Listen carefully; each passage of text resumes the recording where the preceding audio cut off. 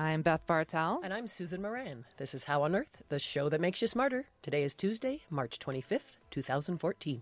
Coming up, we'll discuss what happens in our brains as we're dying. Most of us are really afraid of dying.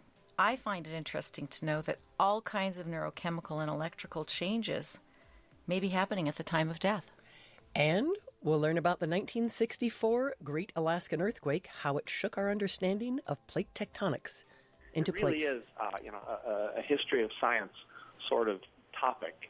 And I'm hoping very much that during this anniversary, one of the things that we'll do is really just appreciate what an influence it had. We begin with a look at some of the recent news in science. With all the recent debate about government surveillance and privacy, have you wondered what your phone records reveal about your own private life? According to researchers at the Stanford Security Lab at Stanford University, they can expose who your friends are, where you go to church, which doctors you're seeing, and even what medical conditions you're being treated for. And they can do it all using metadata, which numbers you call, when, and for how long, that kind of stuff that National Security Administration sifts through, according to the Edward Snowden leaks. The government claims that collecting metadata isn't surveillance because nobody is listening to the content of the calls. But technology experts and even judges have said that metadata is just data, and that it can reveal plenty of sensitive private information about an innocent person, which lets the researchers look for patterns in phone metadata. Religious and political affiliations, cardiac and neurological diseases, gun ownership, and reproductive health services are just a few examples of the insights they gained into people's private lives. And the picture only got clearer when these patterns were added to data from Facebook profiles and other social media. Stanford graduate student Jonathan Mayer, who was involved in the research, published the latest results in his blog. You can see the report at webpolicy.org. Hopefully by now you've already woken up and smelled the coffee. But would that be the chocolatey aroma of a Brazilian breakfast blend or the fruity freshness of an Ethiopian espresso? And could your nose be expected to tell the difference? Actually, yes, as some of you aficionados may already be well aware, a new study has found that human beings can distinguish roughly 1 trillion individual scents. That's much, much more than the previous estimate of about 10,000 odors. Knowing that we have this superhuman sense of smell, while not yet in the league of cats or snakes, might mean that we can begin to sniff the world in a whole new way, say the researchers. The study was published in Science last Friday. I'll take another sip to that one. A group of scientists are meeting this week in Japan to finish a sweeping report on the impacts of climate change. They're the Intergovernmental Panel on Climate Change. Well, they'll have a new alarming data point. Boulder scientists at the National Oceanic and Atmospheric Administration have reported that carbon dioxide levels at an observatory in Hawaii have reached a long-feared milestone earlier than last year, and for several days in a row. The Mauna Loa Observatory shows that levels of the most important heat-trapping gas in the atmosphere hit the 400 parts per million mark every day last week from Sunday through Thursday. The benchmark was reached for the first time last May. The levels of atmospheric CO2 fluctuate seasonally. They normally peak in May and dip to their low point in September. That's when leaf growth in the northern hemisphere sucks billions of tons of carbon dioxide out of the air. The 400 mark is not believed to be a point of no return, but it is a concentration that the Earth has not experienced for millions of years. NOAA runs the Mauna Loa Observatory, which is part of a global network of about 65 data collection points utilized by NOAA around the world. On the calendar this week, tomorrow night, Café Scientifique will host a talk called The Big Bang Unraveled and Explained. Dr. Dmitry Kleb, an astrophysicist at the Denver Museum of Nature and Science, will give the talk. The event starts at 6:30 at Brooklands near Lodo in Denver. For more info, go to cafescicolorado.org.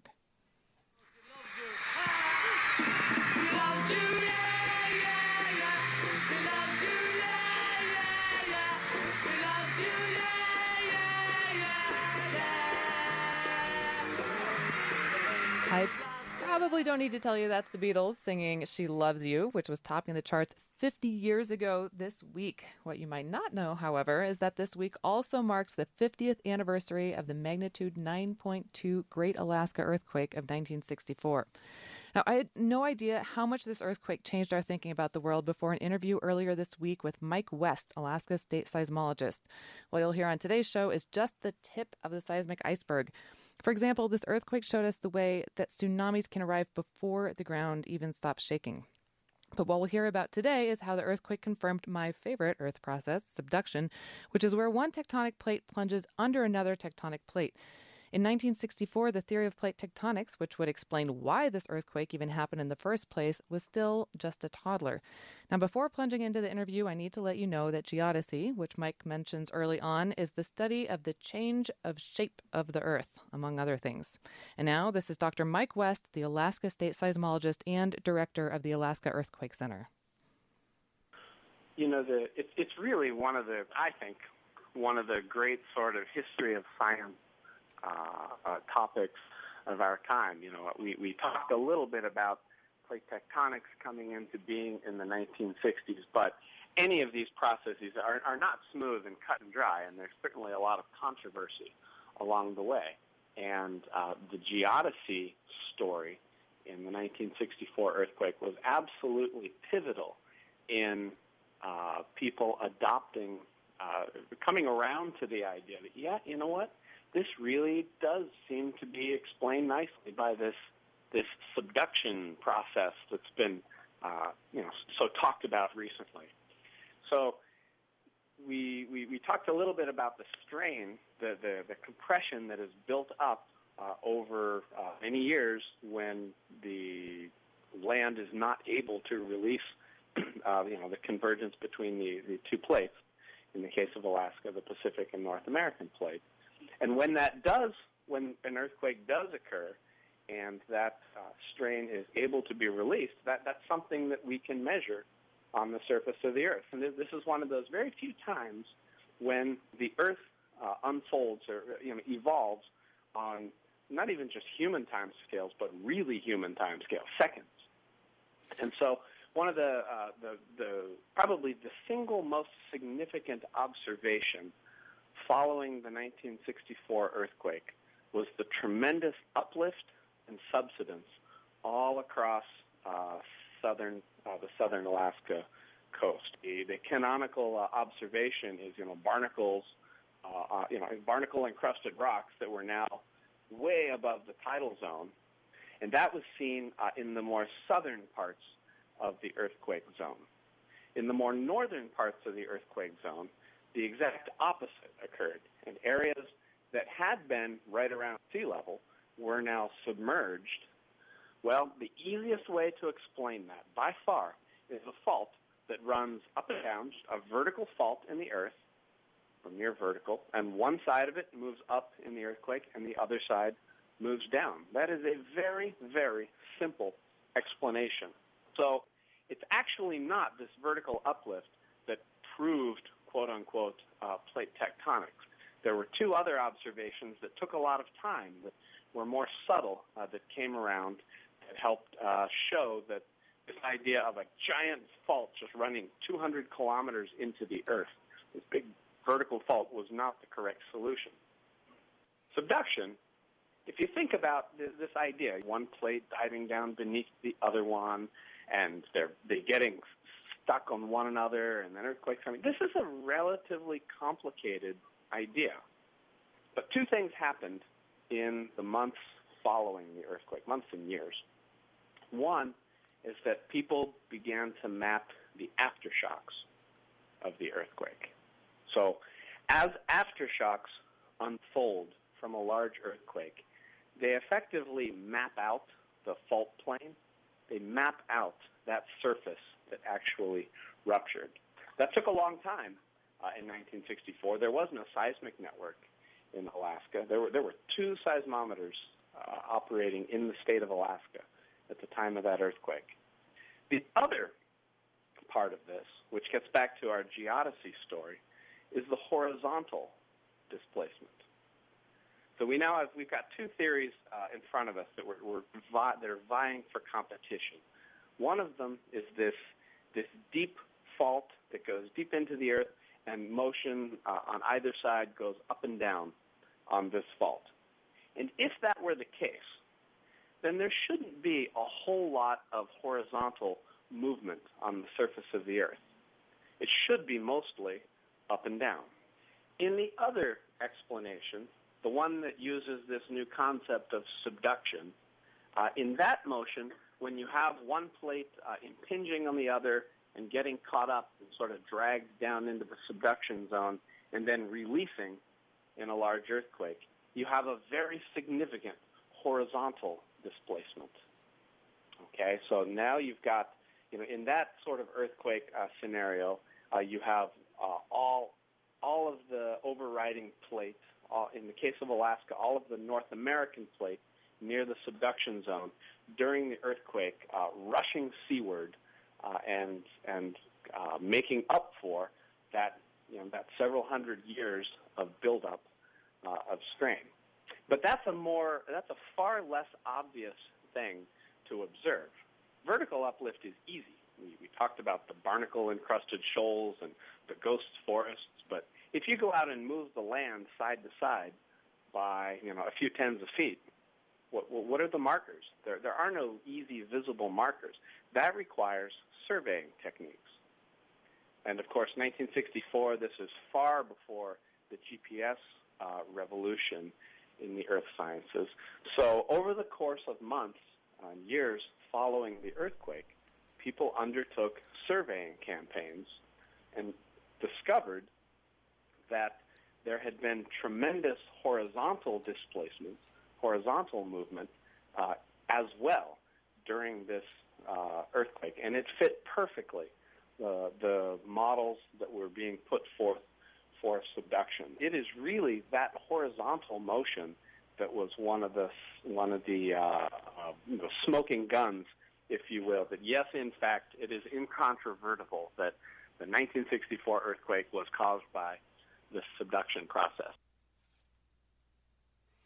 And that was the last time we'd be seeing an earthquake of that magnitude until 40 years later, when the ground ruptured off the coast of Sumatra.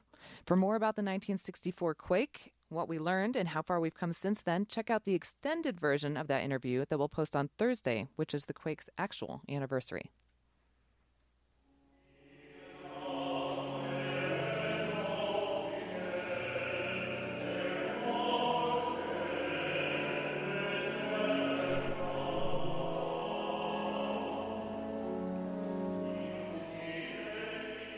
You're listening to How on Earth, the KGNU Science Show. I'm Susan Moran.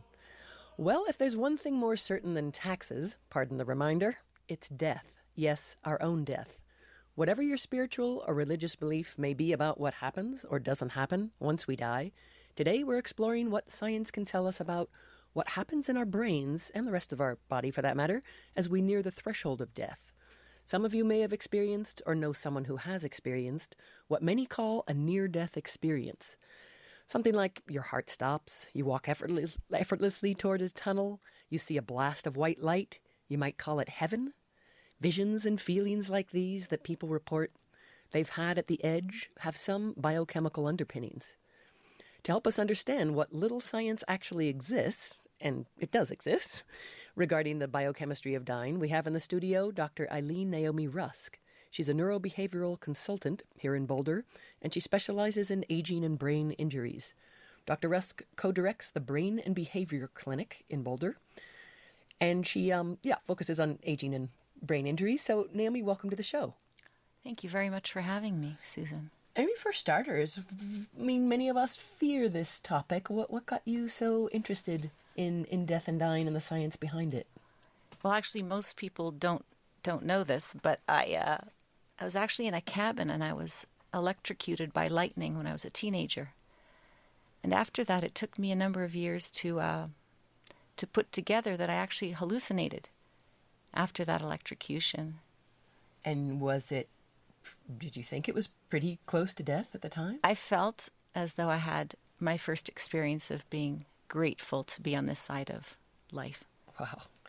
So give us the lowdown on what is known about, chemical hormonal releases that can occur, as they say, maybe weeks before, but even moments before we die. Obviously not everyone, right.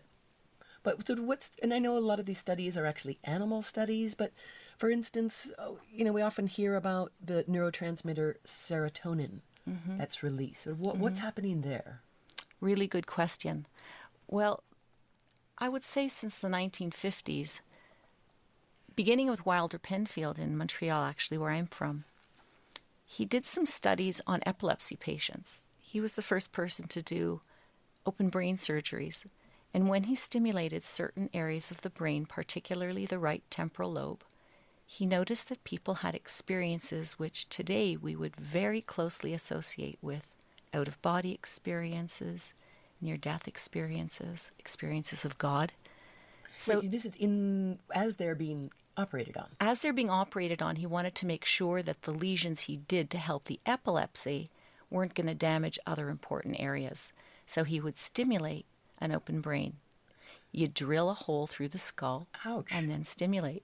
Interesting, eh? And that was in the 1950s. And since then, there have been many studies looking at certainly where God might reside in the brain, and I say that in quotation marks, and what might be associated with near-death experiences or out-of-body experiences. So how then, over time, over the decades, have they made the link between that which may happen and does happen apparently to some when you're being operated on to what's actually happening in humans as we're close to dying?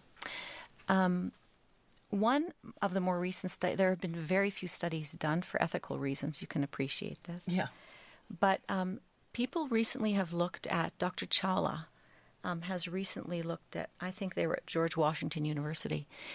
They've actually quite recently, within the last number of years, looked at the electrical activity of patients who were dying. They were critically ill, and they were looking at their electrical activity because they wanted to make sure they were comfortable and not in pain, and to maybe they were harvesting organs and they wanted to make certain when the person died.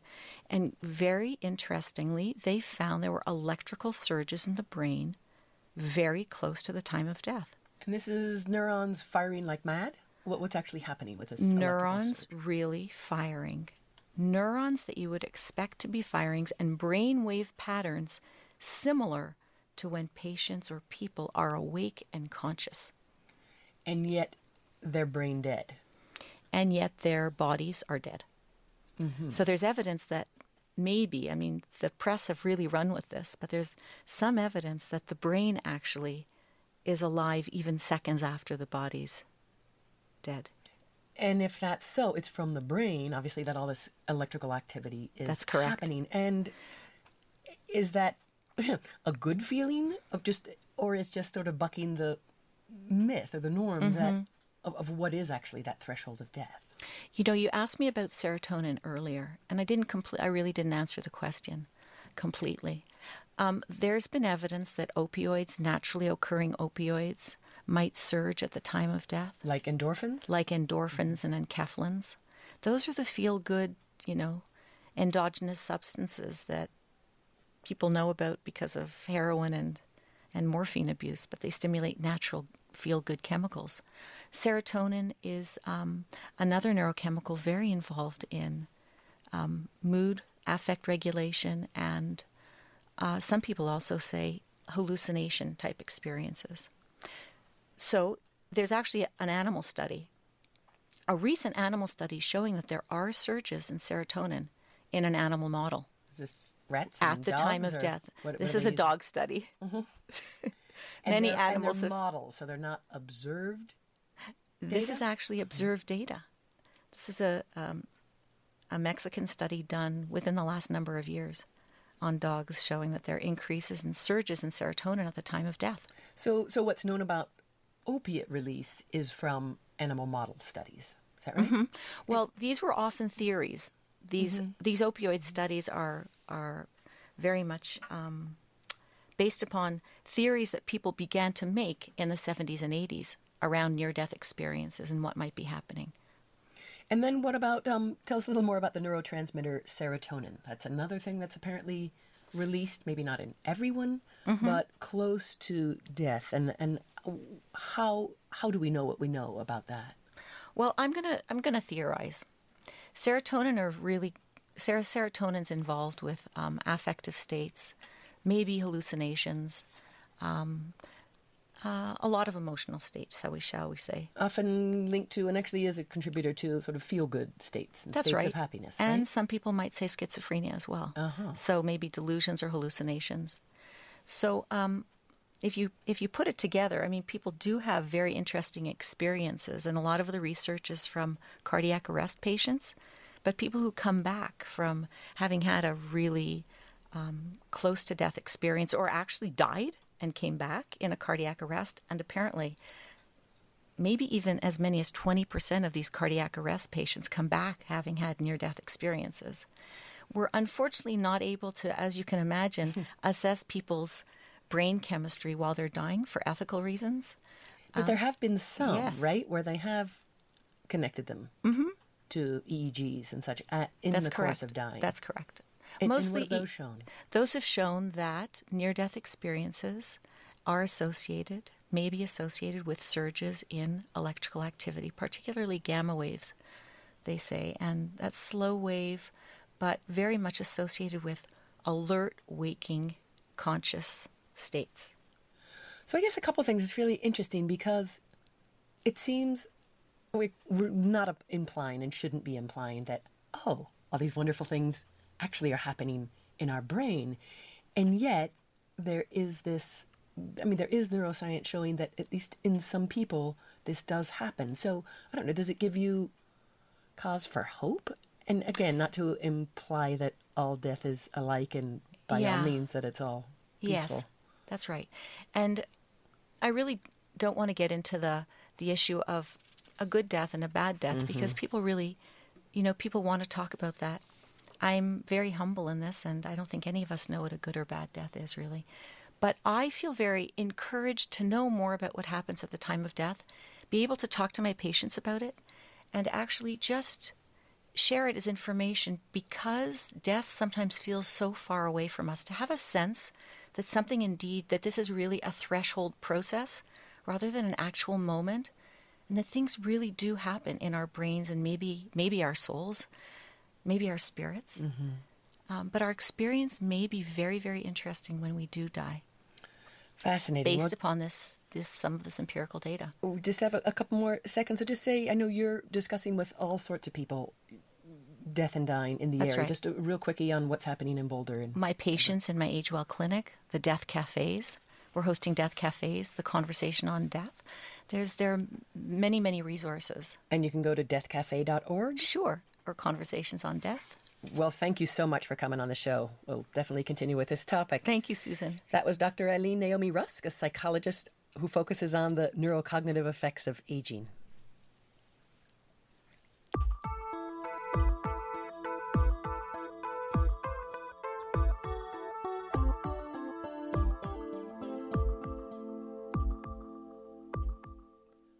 That's all for this edition of How on Earth. Our executive producer this quarter is Jim Pullen. This week's show was engineered by Shelley Schlender and produced by Beth Bartell, my co-host. Additional contributions by Jane Palmer and Ted Burnham. Our theme music was written and produced by Josh Cutler. Additional music from the Beatles. Visit our website at howonearthradio.org to find past episodes, extended interviews, and you can subscribe to our podcast through iTunes and follow us on Facebook and Twitter. Questions or comments, call the KGNU comment line at 303-447-9911. For How on Earth, the KGNU Science Show, I'm Beth Bartell. And I'm Susan Moran.